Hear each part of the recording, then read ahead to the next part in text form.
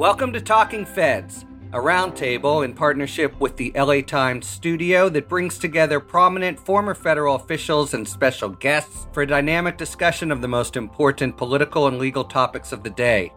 I'm Harry Litman. We are virtually thrilled to be here virtually at the Texas Tribune 2020 Festival, one of the great events of the year. We were here last year as a fledgling podcast, and we return with a fantastic episode with phenomenal guests. Almost everyone who is paying attention is now acutely aware of the welter of challenges and obstacles to full voter participation in the upcoming election, including COVID and aggravated immeasurably by the leading strategy of the president's re-election efforts, which is to try to suppress the vote and sow chaos at every turn. But there's considerably less awareness of the concrete and massive effort, and it is truly massive, that Democrats and voter protection groups are using to fight back in the courts, in Congress, and in public opinion. That's what we're going to cover today, along with a strategy discussion to talk through the immediate challenges, the most important ones, the ones that are too difficult to pour resources into, all the considerations that are guiding the efforts of the combatants in the field, or I should say fields, because the battles are being waged in many venues. And to do it, we have, without exaggeration, the complete dream team of leaders who are taking the fight to Team Trump and its fairly formidable lineup. And they are Marc Elias. Having worked with him on a national presidential campaign, I'm going to go ahead and revise his official biography from one of the leading recount and post-election attorneys in the country to the leading recount and post-election attorney in the country.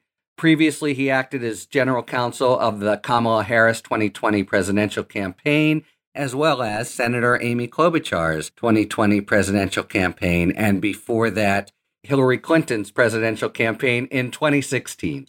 Welcome, Marc Elias. Thank you. Senator Amy Klobuchar was first elected to the U.S. Senate in 2006 and ran as a Democratic candidate for president in 2020. She's the ranking member of the Rules Committee, which has jurisdiction over the administration of federal elections and matters related to good governance, and serves on a number of other committees, including Judiciary. Senator Klobuchar, thank you very much for being on Talking Feds. Thanks, Harry. And finally, Congresswoman Katie Porter, who's represented California's 45th congressional district since 2019. She's a member of the House Financial Services Committee and the Oversight and Reform Committee. Previously, Porter served, and I can attest to this personally, as a revered law professor at the University of California, Irvine, and as a consumer and bankruptcy attorney for the Consumer Financial Protection Bureau, the World Bank, the Federal Judicial Center, and the Uniform Law Commission. Welcome to Talking Feds, Congresswoman Porter. Thank you.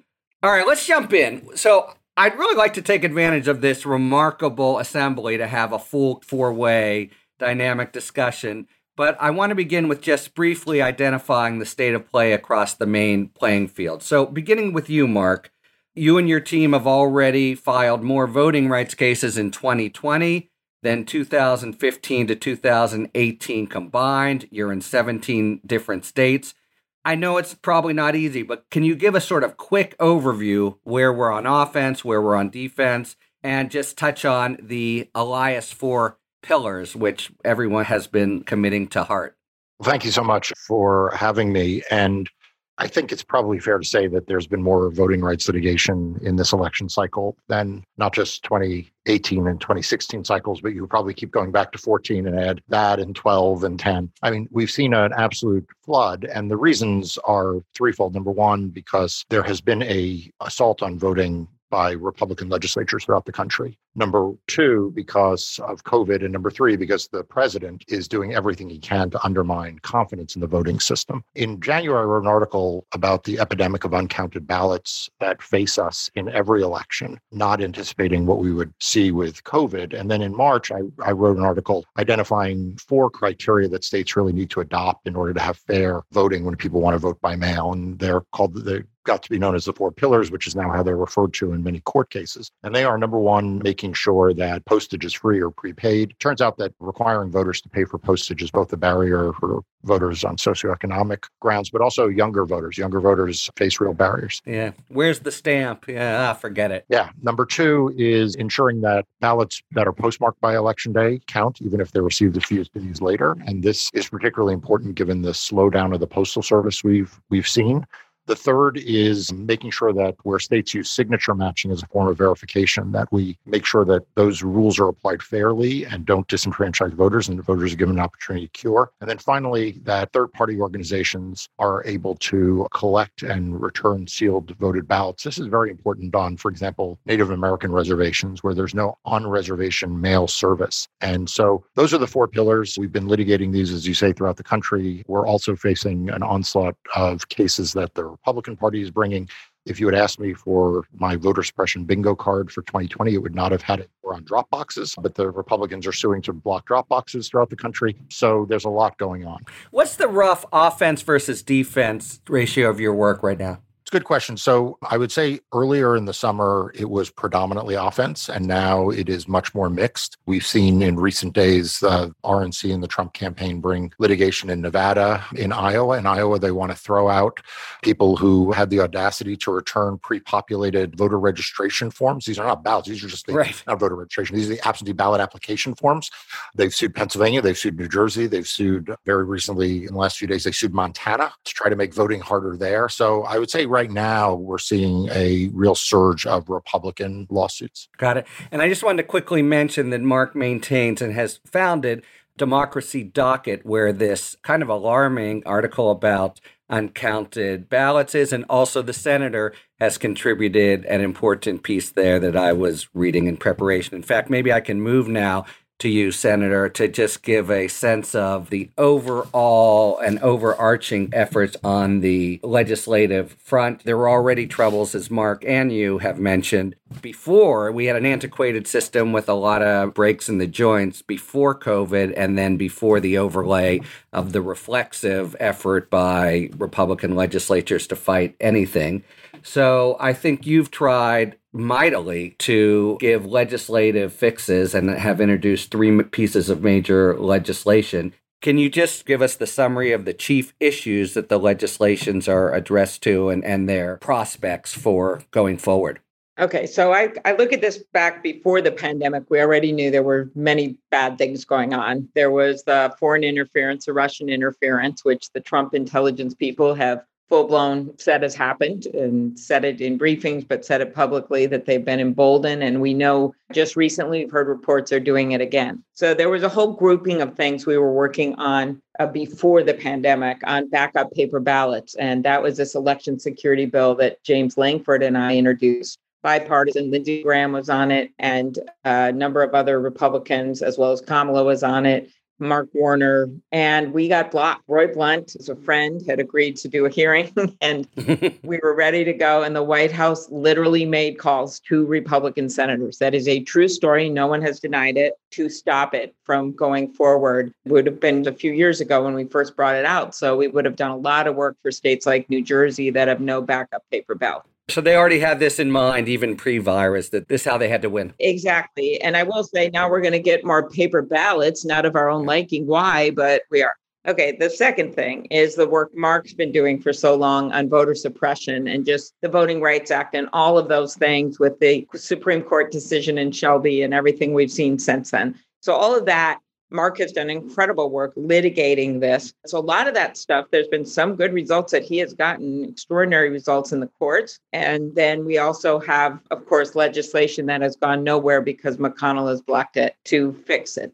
The third piece is where we are now. And that's just all these constellation of bills that are focused on funding. And some of it's related to pre-pandemic, but a lot of it's the disaster we're in now. And that really gets at if we were on a Zoom screen right now, because I do so many of these, the split screen of on one side, you see those voters in Milwaukee in garbage bags and homemade masks in the rain, standing in line to vote, 70 of them getting coronavirus. On the other split screen, you see Donald Trump voting in the luxury of 1600 Pennsylvania Avenue in his slippers. in his absentee ballot. Maybe you could have a triptych with Mitch McConnell, Right. And so what we need for that is change of rules, some of which have been done voluntarily by states, including Republican governors all over the country. That's why Donald Trump is such an outlier, along with McConnell. There have been a number of state efforts. Some of it come about because of Mark's work and lawsuits. Some of it comes about because legislators changed to make it easier. But we still have significant problems because the average of people voting by mail is 25% in past federal elections. And now we're going to 60, 70%. We hope. The best example is that 95% of the people in the Maryland Republican primary voted by mail, despite Donald Trump saying the only place they should vote by mail is Florida. Another story for another day. So all of the work now is on trying to get funding, which we can do now, is in Congress, is HEROES Act funding. There's $3.6 trillion in there. We were able to get and negotiate $400 million in the first CARES Act for voting, but we want to get to $3.6 billion in this bill. And so we are trying to get some big amount of money out of the Senate. And Blunt and I have been working on that. But to do that, you need a bill and a vehicle. And last thing, of course, which I'm sure Katie will talk about after her extraordinary cross-examination of the Inspector General of the Post Service, is just all mess there, the delay of ballots and things like that. But I can't stress enough that this HEROES Act that they passed in the House, getting the funding for both the post office and voting would be a big help. And the Republican governors and secretaries of state want it. This is not a partisan issue. No one wants to put voters in the hospital. They would rather put ballots in the mailbox. Well said. And that is a segue to what I wanted to ask Congresswoman Porter about, because I think the biggest change that we're all aware of this cycle is as massive a possible exercise of advance voting, which means at least in large part the mail will get back to the drop boxes, but which means in large part the USPS. And the news there with another inexperienced Trump loyalist controlling the strings has been pretty abhorrent. Congresswoman, you've been in the center there, and not just with the Inspector General, with the director as well, Mr. DeJoy. I wonder what the basic game plan is now to try to neutralize USPS failings. And it's all within the executive branch, where we've learned in the last 3.5 years there's total willingness to just close ranks and not worry about the law. What are you trying to do to pierce those ranks, and what are the prospects? Well, there are several key takeaways from when Postmaster DeJoy appeared before the House Oversight Committee. One of them is that he would only commit to trying not to make things worse than he already has. At no time were any of us able to get him to commit to reversing and improving and undoing the damage that he's done, which is substantial. There's a meaningful delay in mail delivery around the country. And so we're hearing stories like doctors telling people not to ask for prescriptions by mail because they can't promise they'll get there. That's a big problem. The second problem is one of accountability. I was the very last questioner. I'm the most junior member of the House Oversight Committee, and Postmaster General DeJoy had gone to the Senate and filibustered, and people had tried to hold him accountable. He came to the House, and one of his big lines was, I'm not responsible for these changes. These changes were in the works. They were pre-planned. Chip off the old block there, huh? Not responsible, right? Exactly. But after saying it wasn't me,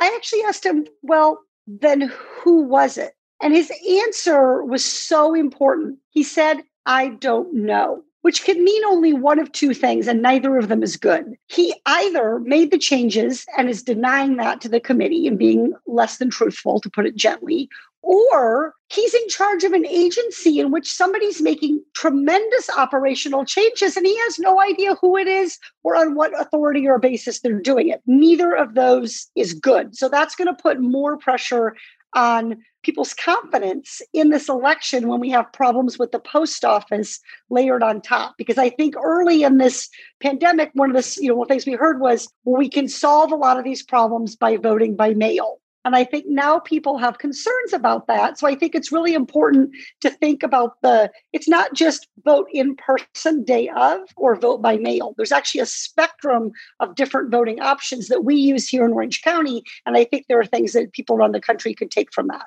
And I think one thing important to note is our bill, the one that I authored that got in the House bill with Ron Wyden, the money goes to all that. It goes to training the poll workers for the day of a new generation. And it also goes to keeping polling places open early, because you're still going to have at least, I mean, we don't know the numbers. Maybe Mark can have some estimates based on the primaries. You're going to have a whole lot of people that are going to be voting safely early because you have less people congregating and the day of. And we want to make that, have them have the protective equipment at the polling places and everything else we need to do. And that has to be an option. Yeah. And this is a cross-cutting theme that I think we're learning more and more. There's fecklessness and sometimes even political sinister conduct at the very top with Trump-installed leaders, but there's a whole series of sort of middle management that are deploying politically partisan efforts, and it's just very hard even to learn about, much less remedy. The senator, by the way, if I haven't mentioned, thank you so much for being with us, has to leave fairly soon. Let's talk drop boxes and how big a part they are of the possible solution. How do they work? What do they cost? Is that what the $3.6 billion would go to in large part? How big an effort is it? Senator, can I start with you? Yeah, the $3.6 billion can be used for a lot of different things, including that. And now we're talking here about special boxes for people to drop their ballots off on. Usually they're going to be at the early balloting places where people are showing up to vote in person, but they can be other places. And I think it depends on the state. I thought they could be sort of around the city, almost like a library drop-off thing. Exactly. And you would like to have as many as possible. And there's some states that have put in some pretty severe limits. I was just talking to Sherrod Brown about, I think it's Ohio has one per county or something like that. And then some states have none at all. And I think Mark is probably involved in litigation on that front. And then that is different, of course, than the post office boxes, right? That we've been hearing about. They've been pulling up blue post office boxes, which is equally bad.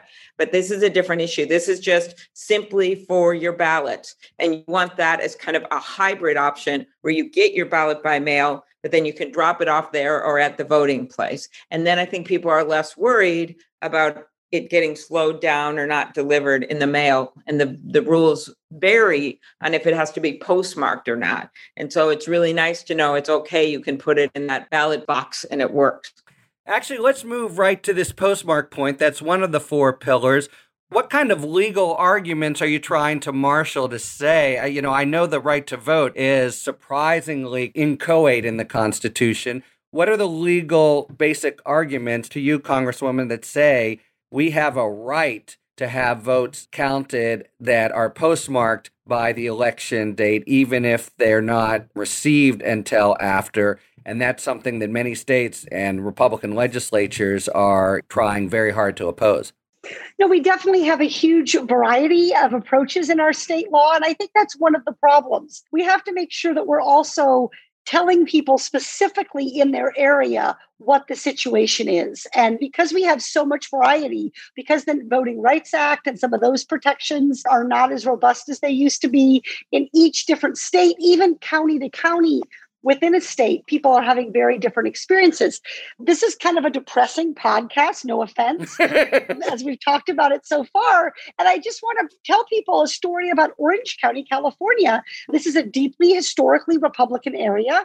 Our registrar of voters is amazing. And so he has prepared an entire pandemic report talking about how he has purchased extra equipment. He's purchased extra paper in anticipation of having to print more ballots. The drop boxes that he's put in place, they were there in our primary back in early March. He's expanding the number. It's actually an incredible mobilization effort to increase access to the ballot box. But you only need to go one county or one state over to see completely a different approach. And I think that's one of the things that Mark is having to deal with, is he's having to sue not just state by state, but in some case county by county.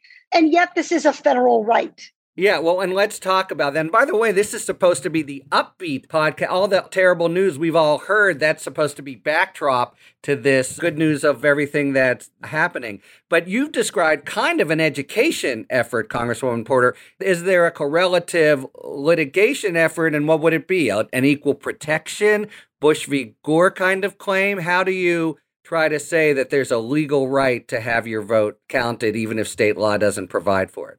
Yeah, so a few things. First, on the Dropbox front, we are seeing a concerted effort by Republican elected officials in the Republican Party to attack Dropboxes. So Senator Klobuchar is correct that in Ohio, the Secretary of State passed guidance that said that counties can only have one Dropbox per county. In Iowa, we saw the Secretary of State recently put out guidance limiting the number of Dropboxes that you can have there. We saw the Republican Attorney General and Governor in New Hampshire put out guidance limiting the number of Dropboxes. Missouri actually bought $80,000 worth of Dropboxes, and now the Republicans have said that it's illegal to deploy them. So we're seeing state after state an attack on what is really one of the most convenient ways for people to have a high level of confidence that their ballot is returned and counted. And it's something that has never been a partisan or frankly even a controversial issue in the past. I think the most controversy about Dropboxes, Congresswoman, was actually in California just making sure there were enough of them because they were so popular. There's never been a suggestion there should be fewer of them. On the postmark buy and the theories of the lawsuit, the arguments that we're making are really straightforward. First is that the voter, at the point that they've delivered their ballot into the mails, has done everything they can do. And they shouldn't be disenfranchised because DeJoy has decided to pull out sorting equipment. So rather than taking 5 days, it takes 7 days, or rather than 7 days, it takes 15 days. So number one is the idea is that if the voter has completed their last act of voting, the ballot should count. The second is that for most of these states, the difference between an election day cutoff or a cutoff that is 3 or 7 days later is really no burden. I mean, the fact is the states already have the workers who are there who are counting these ballots anyway after the election. So it's not like it's causing them to move any deadlines or to expend any additional resources. So those are the arguments. I do want to give a shout out to Senator Klobuchar's bill, because I do think that there are now a number of different pieces of legislation that have been proposed, but it was really the Klobuchar bill that when I first started talking about the 4 pillars, what I would say to everyone is it's in the Klobuchar bill. And then it was like Stacey Abrams has endorsed it as well. But really a lot of what we see in the HEROES Act out of the House or some of the subsequent bills really, frankly, built on the core nucleus of what was in the senator's bill. So I think when we get to a new Congress where Democrats control the House, the Senate, and the White House, I think people would do well to sort of go back to that as the core nucleus. Now, Senator, I know you have to go. I just wanted to ask you before you leave if you wanted to talk to us just a couple minutes, kind of elaborate on the point you made in passing about the Russian disinformation that we're trying to somehow get our arms around. Yeah, I mean, it couldn't be more timely because we just had the social media companies come out themselves and say that this is going on, disinformation campaigns involving themselves in all kinds of things involving voting. We know that in 2016 that they tried to break into every single state's voting systems, got as far as the voters' names and information in Illinois. And there is every single reason to think that they're going to brazenly do it again.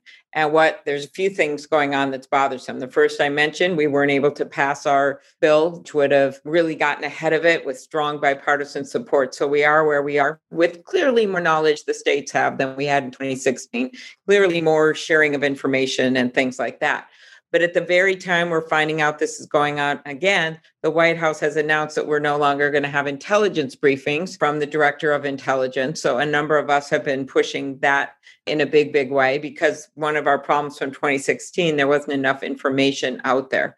And then the third thing is just going to be the 2 ways they do this. One is actual hacking in, and the other is disinformation. I thought it was interesting that Facebook just announced that they weren't going to take new ads last week. And I remember someone saying to me just today, well, what does that matter? And I said, well, because that's when they put all the dirty, horrible ads out and you at least have a week running. Maybe you can get it off or you can respond to it, as opposed to some of the horrific things going on in 2016. My favorite example, so many of them targeted at the African-American community, was an ad that was not a paid ad, but went all over African-American Facebook pages. And it showed an African-American woman, an innocent, who later called Senator Durbin's office and our office because the ad had been explained. They used her face. They put it on this image and it said, "Why wait in line to vote for Hillary? You can text your vote." And it gave a number. And untraceable, I'm sure. So that's why we have to push at the intelligence people. There are good people that work there. General Nakasone, there's many that are trying to protect us on that front. He's from Minnesota. So that's there you go. So I think that there are people that we've got to work with, and certainly the state election officials. And the last thing I just say, because Katie's right, it's not the easiest subject, but there is some really amazing things happening. The high voter turnout that we saw. My state always has the high voter turnout, not to compete, Katie, in the country. But that's with only 25% vote by mail. So we saw in our primary people voting, and yes, there's spoiled ballots. Yes, mistakes are made. Yes, there's bad things going on.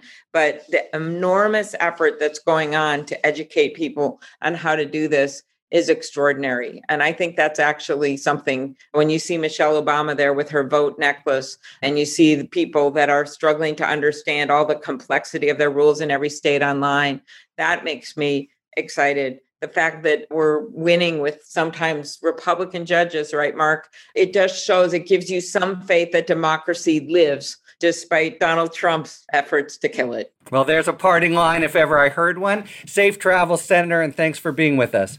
Thank you, both of you, heroes. Thank you. All right, I just a quick postscript on what the senator said. Part of the whole dynamic, of course, that led to the pulling the plug on briefings was a politicized effort to, in relative terms, diminish the importance of the Russia disinformation and put it supposedly on a par, which it is not, with China and Iran. Okay, with the senator's exit, I think it's a perfect time for us to do our sidebar, which Talking Feds listeners know we do most episodes, and talk about some important legal concept read to us by a person well known from other fields. And today that is John Sayles, the independent film director, screenwriter, editor, actor, and novelist, who since the 1980s has been among the most prominent independent filmmakers in the U.S. And since we're in Texas, virtually should note that his movie Lone Star, which was filmed all over Texas, won Best Director and Best Screenplay at the Society of Texas Film Critics Awards in 1996. And he is going to explain what is a presidential pardon and how does it normally, emphasis on normally, work. John Sayles. What is a presidential pardon and how does it normally work? Pardons are a feature of every evolved criminal justice system, a way of tempering justice with mercy. The Constitution grants the president near total authority to pardon anyone she or he wants, so pardons are inevitably subjective. But there is an extensive set of standards and procedures for pardons administered within the Department of Justice and the White House to ensure they are thoughtfully considered and granted through a consistent process. For starters, there is a pardon attorney within the Justice Department. She and her staff administer a set of detailed rules and regulations that pardon applicants are supposed to follow, and those hoping for a pardon start the process with an application to her office. On receiving an application, the Office of the Pardon Attorney investigates whether the applicant meets certain basic prerequisites. The FBI typically contributes by investigating whether the applicant has led a responsible and productive life post-conviction or release. In general, the applicant must demonstrate good conduct for a substantial period after conviction and while serving his sentence. For this reason, regulations require an applicant to wait to apply for a pardon until at least 5 years after conviction, though the department is empowered to waive this requirement. It is also considered critical for the applicant to accept responsibility and have sought to atone for his crimes. The pardon attorney will also solicit the views of justice system stakeholders, especially the prosecutors who convicted the applicant. Strong opposition from those quarters can scuttle a pardon, as happened in the case of convicted Israeli spy Jonathan Pollard, whose pardon applications the CIA and Defense Department fervently opposed. At the conclusion of the pardon attorney's investigation, the resulting information and the pardon attorney's recommendation are sent to the White House counsel's office. There, an assistant to the president examines it and passes it along with her own recommendation to the president, who makes the final decision. These procedures have been more honored in the breach than in their observance in the most high-profile pardons and commutations granted by President Trump, such as those for Sheriff Joe Arpaio, Dinesh D'Souza, Louis Scooter Libby, and most recently, Roger Stone. None of these men went through the normal prescribed process beginning with a pardon attorney, nor did their cases comport with substantive guidelines in federal law. For Talking Feds, I'm John Sayles. Okay, thank you very much to John Sayles, who is, in his many other accomplishments, the author of the recent novel Yellow Earth, which you can find on Amazon. All right, so picking up the discussion, I wanted to ask both of you, things are enlarged, as Mark started out by saying, how new is the playbook, ours or the Republicans or the Democrats, relative to previous presidential campaigns? Are you fighting completely new theories and strategies, or is it just more of the same but kind of everywhere? Well, it's a little of both. I mean, one of the things that I think has been underappreciated in some of the press coverage is that from 1982 until the present, or until very recently, I should say, the Republican National Committee was under a court order prohibition against engaging in voter suppression, ballot security, poll monitoring efforts. So that resulted from a horrifically racist effort that they ran in a gubernatorial election in 1981 in New Jersey. And they had been banned from doing this ever since. That has now lifted. And so we've seen the Republicans much more aggressive. They've said they're going to recruit 50,000 poll watchers to watch the polls. We know that they're not just going to be there watching. And we see that they are much more willing to be open about their antagonism to voting. This is not to say that the Republican Party in the past has not engaged in anti-voting behavior. It has. But you couldn't imagine that even the party of George W. Bush announcing that the RNC would spend $20 million to fight voting rights in court. You couldn't imagine Mitt Romney in 2012 saying that people shouldn't vote or people shouldn't trust in the system. You couldn't imagine a John McCain supporting the kind of abuses at the Postal Service that we now see under this administration. So what's different this cycle is not so much the legal theories are different. It's just the scale and the scope of it is bigger because you have a president who is shameless and he has drained every last ounce of shame out of his party. And so they're willing to advocate for really, really voter suppressive and anti-voting laws and restrictions and positions in court in a way that the prior Republican nominees or Republican Party would have felt was just out of bounds, even if they wanted that results. Yeah, I mean, it's an odd dynamic where there's the fig leaf sometime of preventing fraud, but really they just have to unabashedly support measures that are pretty indefensible. And I don't think they really try to defend. They just reflexively will go in and take the hit, the PR hit, to fight any kind of realization of the franchise. Look at the lawsuit that they filed in Pennsylvania. Yeah.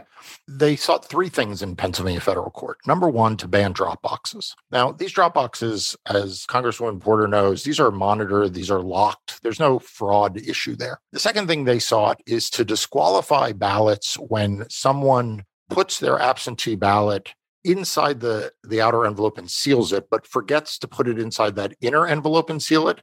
And they want those ballots not to count. Again, there's no reason to disenfranchise those voters other than for a technicality. And then the third is they want poll watchers to be able to watch polls in counties that they don't live in. Now, that's a curious one. Why would they want to have poll watchers from a county other than where the poll watchers live? And the answer is, I assume, because they want to send people into places like Philadelphia to disrupt the polls, and they probably can't find Philadelphians who will sign up for that kind of behavior. So they want to bring people from outside of Philadelphia or Pittsburgh, choose your Allegheny County, pick where. And none of those are anti-fraud rationale. They're just trying to make voting harder. And an interesting result in Pittsburgh was something we could talk about more if we have time, to abstain. And, it's part of the whole state-federal dynamic that is big here. And Congresswoman, what's the interplay here with Shelby County v. Holder and the evisceration of the Voting Rights Act? How is that contributing to what Mark was just talking about? Well, it leaves us in a position where we can't count on our Department of Justice to be doing any of this enforcement work. And one of the effects of that is to politicize it more, because you actually have sort of Democratic leaning groups and Republican leaning groups engaged in these court battles. And the right to vote should be something that the Department of Justice is safeguarding as a core element of justice. Congress has voted to pass H.R. 1, which contains elements of voter protection, as well as H.R. 4, the Voting Protection Rights Act. So we've done work to try to expand this. And I think we heard earlier Senator Klobuchar expressing frustration that even when you can get bipartisan agreement on some of these issues, you can't get them moving through the Senate. And there's a reason, by the way, H.R. 1 is H.R. 1. The incoming 2018 Congress really wanted to lead with that kind of effort.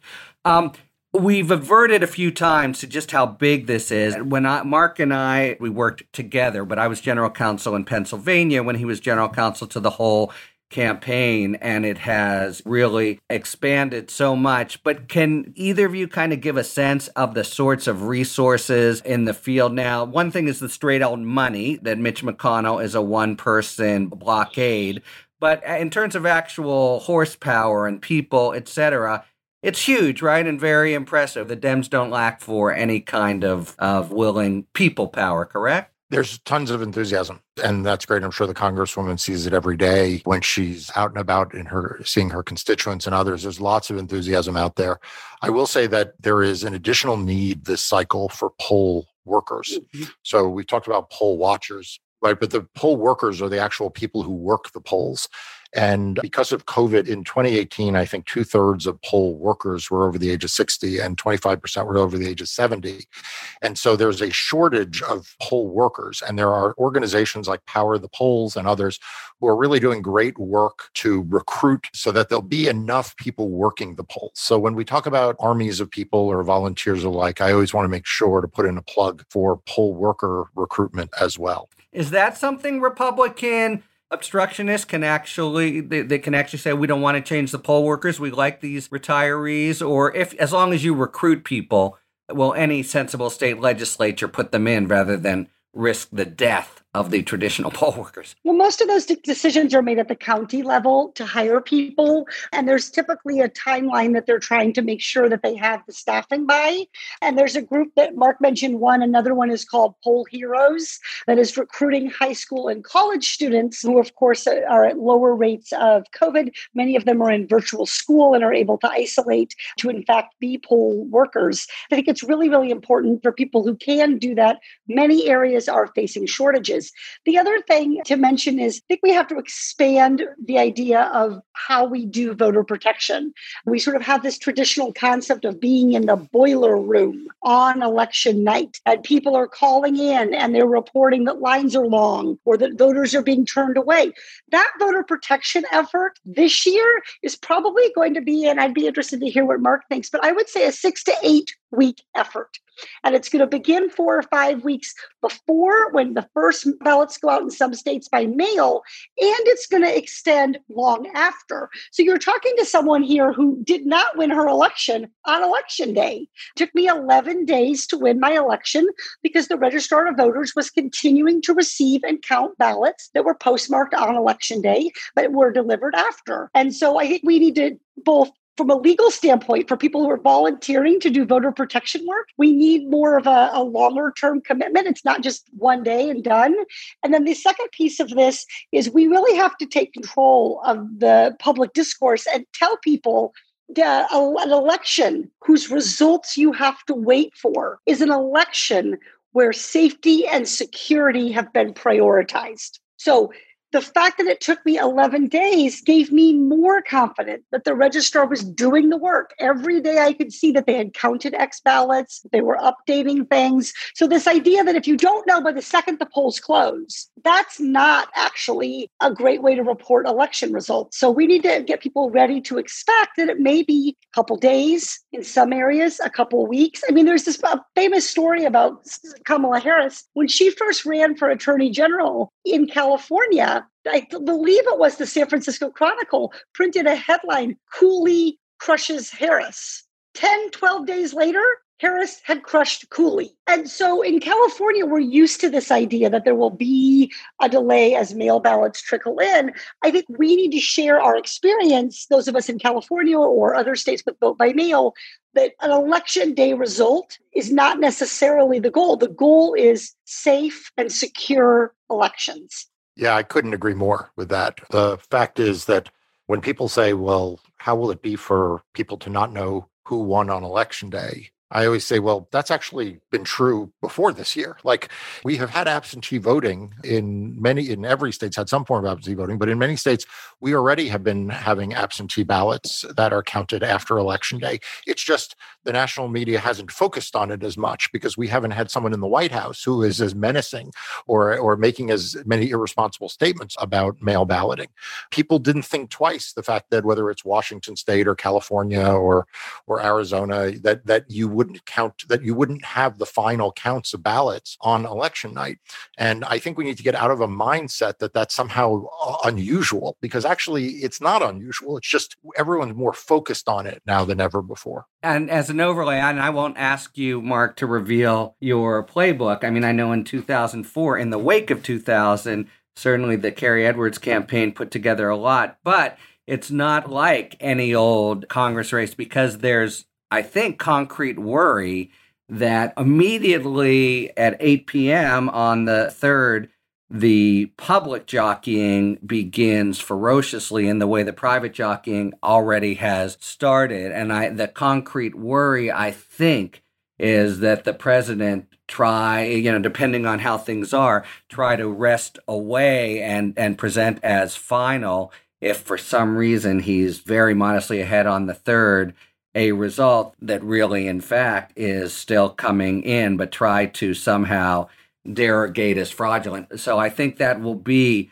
this incredible national scrum of PR plus law plus jockeying, etc. And I'm sure that the very best people that both parties have to call on will be thinking about this. It can be so tortuous. And then I'll just say one general point post-election, if maybe you want to comment on it, either of you. There's this really tricky aspect, which is that so many things become irremediable after the election day itself. I mean, we think about the counting of votes in Florida, but of course, had the butterfly ballot been properly adjudicated, for those of you who remember that ancient history, a misdesigned ballot that made many votes that were clearly meant to be for Gore register for Pat Buchanan, everything would have been different. But after the election is held, there are certain kinds of eggs that can't be unscrambled, as it were. One of the things about voting by mail is that, or putting it in a drop box, is you are creating some of that paper trail. And so our ballots in Orange County, they're scanned, they're opened, that's recorded, the signature's verified, that's noted, they're scanned, they're processed, and they're stored. And so actually, I think part of the interest, the great public interest we see in wanting to vote by mail or wanting to use a drop box is not just COVID, although that is certainly a big factor.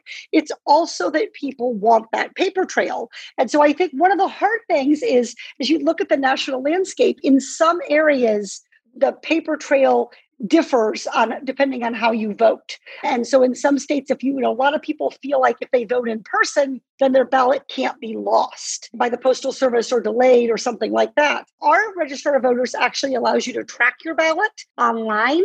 Many states do this, or some counties do this. It's very, very reassuring. You can see it be received. You can see the date it's open. You can see the date that it's counted. But that, I think, is a really important tool. Mark, you had a couple points to make. Yeah, I was just going to say a couple of quick things about this.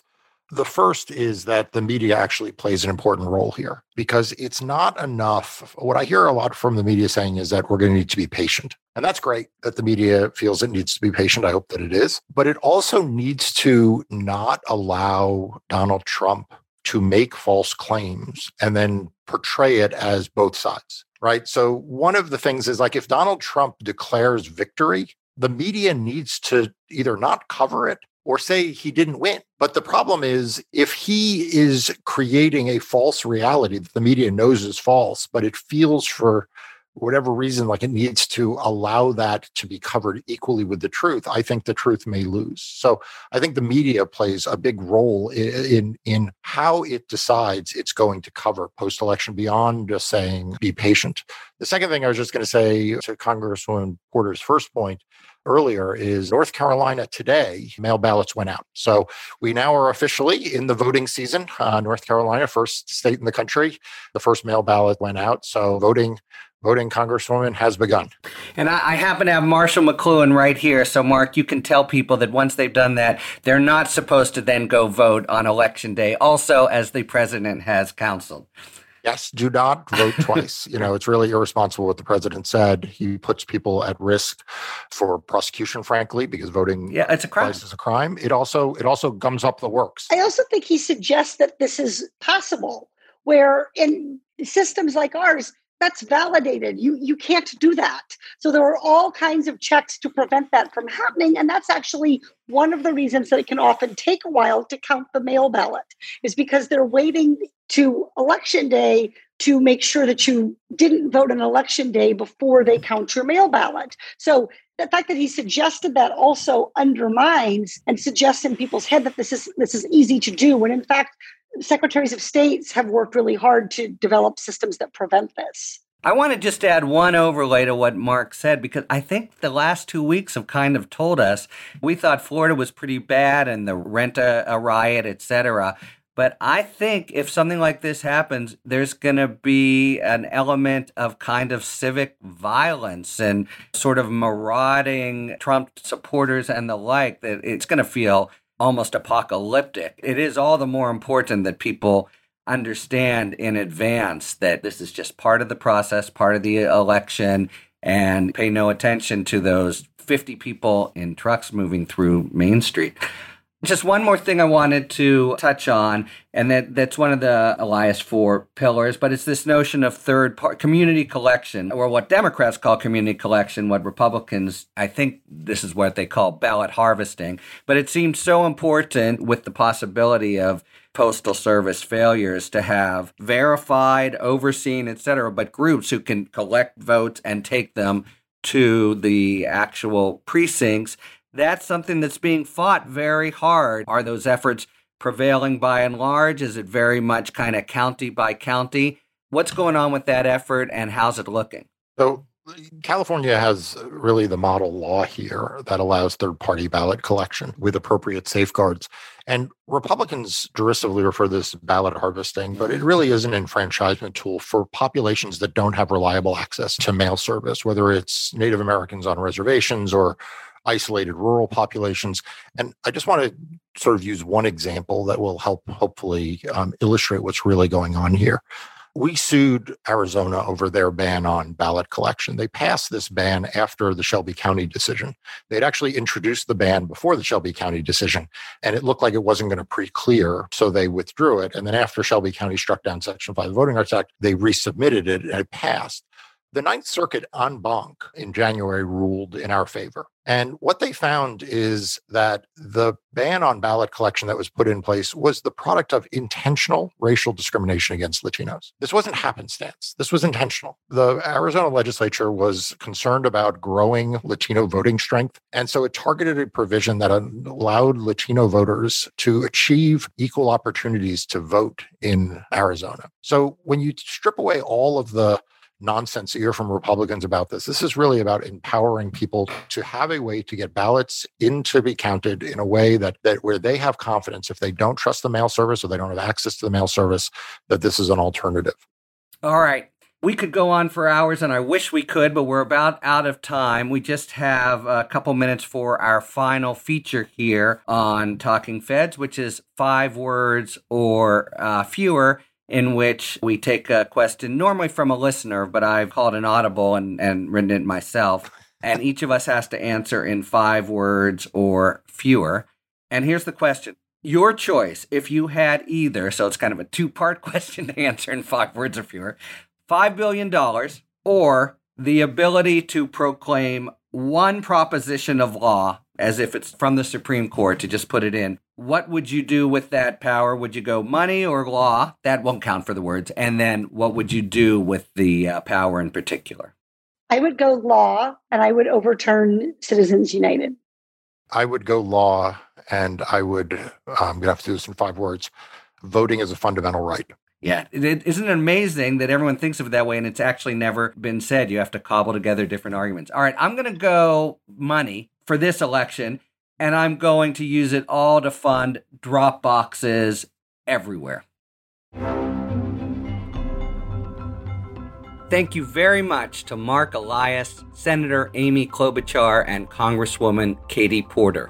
And thank you very much, listeners, for tuning in to Talking Feds. If you like what you've heard, please tell a friend to subscribe to us on Apple Podcasts or wherever they get their podcasts. And please take a moment to rate and review this podcast. And a special Texas shout out to Evan Smith and the hardworking Flesh and Blood crew responsible for the ton of work involved in mounting a virtual convention.